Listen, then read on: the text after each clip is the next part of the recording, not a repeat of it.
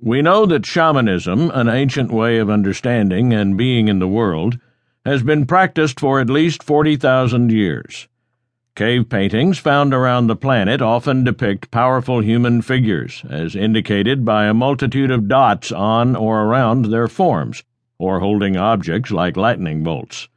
These figures seem to represent extraordinary beings doing extraordinary things. Often these figures appear to be hovering or flying over the scene, rather than being part of it. Some anthropologists suggest that these flying beings are on some kind of soul flight or spirit journey, journeying into the spirit realm. Shamans worldwide know that this physical waking reality is not the only one there is. In fact, in some languages, their word for the individual that we would call their shaman translates into walker in two worlds, or one who walks between worlds. These individuals are able to travel at will from ordinary physical reality to the other realm that many call the spirit world. The nature of that world is quite different from ours. It operates under different rules of physics. One can fly, breathe in the ocean's depths, shrink or grow large at will, travel to the moon, see in the dark, and participate in the action in amazingly creative ways. Even time seems to bend such that a lifetime might be experienced in the course of a 15-minute journey. The beings that inhabit the spirit world are unusual too. They may range from animals and human forms to light, color, geometric shapes, and more. Trees, plants, and stones come to life. Mythical beings like dragons, fairies, and many others may appear. And beings of earth, water, air, and fire can participate in these journeys as well. In some journeys you may find yourself speaking with your home or land to see what might be done to enhance or enliven it. Or you might have a conversation with a loved one to find a new way to settle a disagreement. The possibilities are practically endless. Everything is alive, and nothing seems impossible. Is it real? Shamans, who are very practical if quite mystical, would say so.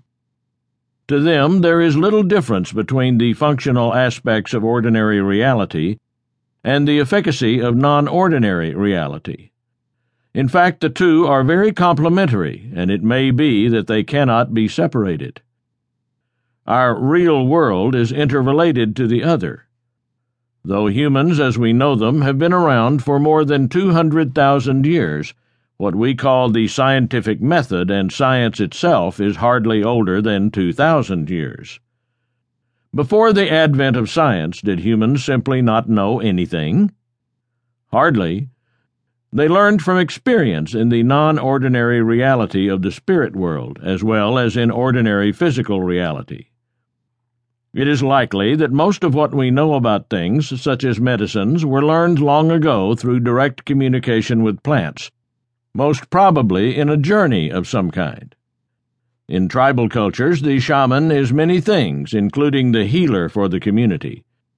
And in what we call primitive or primary level indigenous cultures, much of what the shaman knows was taught through an apprenticeship process that stretches back in time tens of thousands of years. However, shamans also journey into the spirit world to find answers to questions, to learn about new medicines from the plants themselves, to understand how and why their patient is ill, why the community is out of balance and how to return them to harmony, and more. This is the practice that we today call a shamanic journey.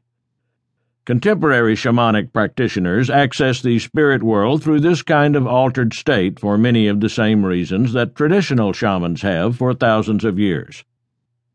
It is one way that we can bring the ancient practices and wisdom forward in order to help our friends, families, societies, and humanity as a whole.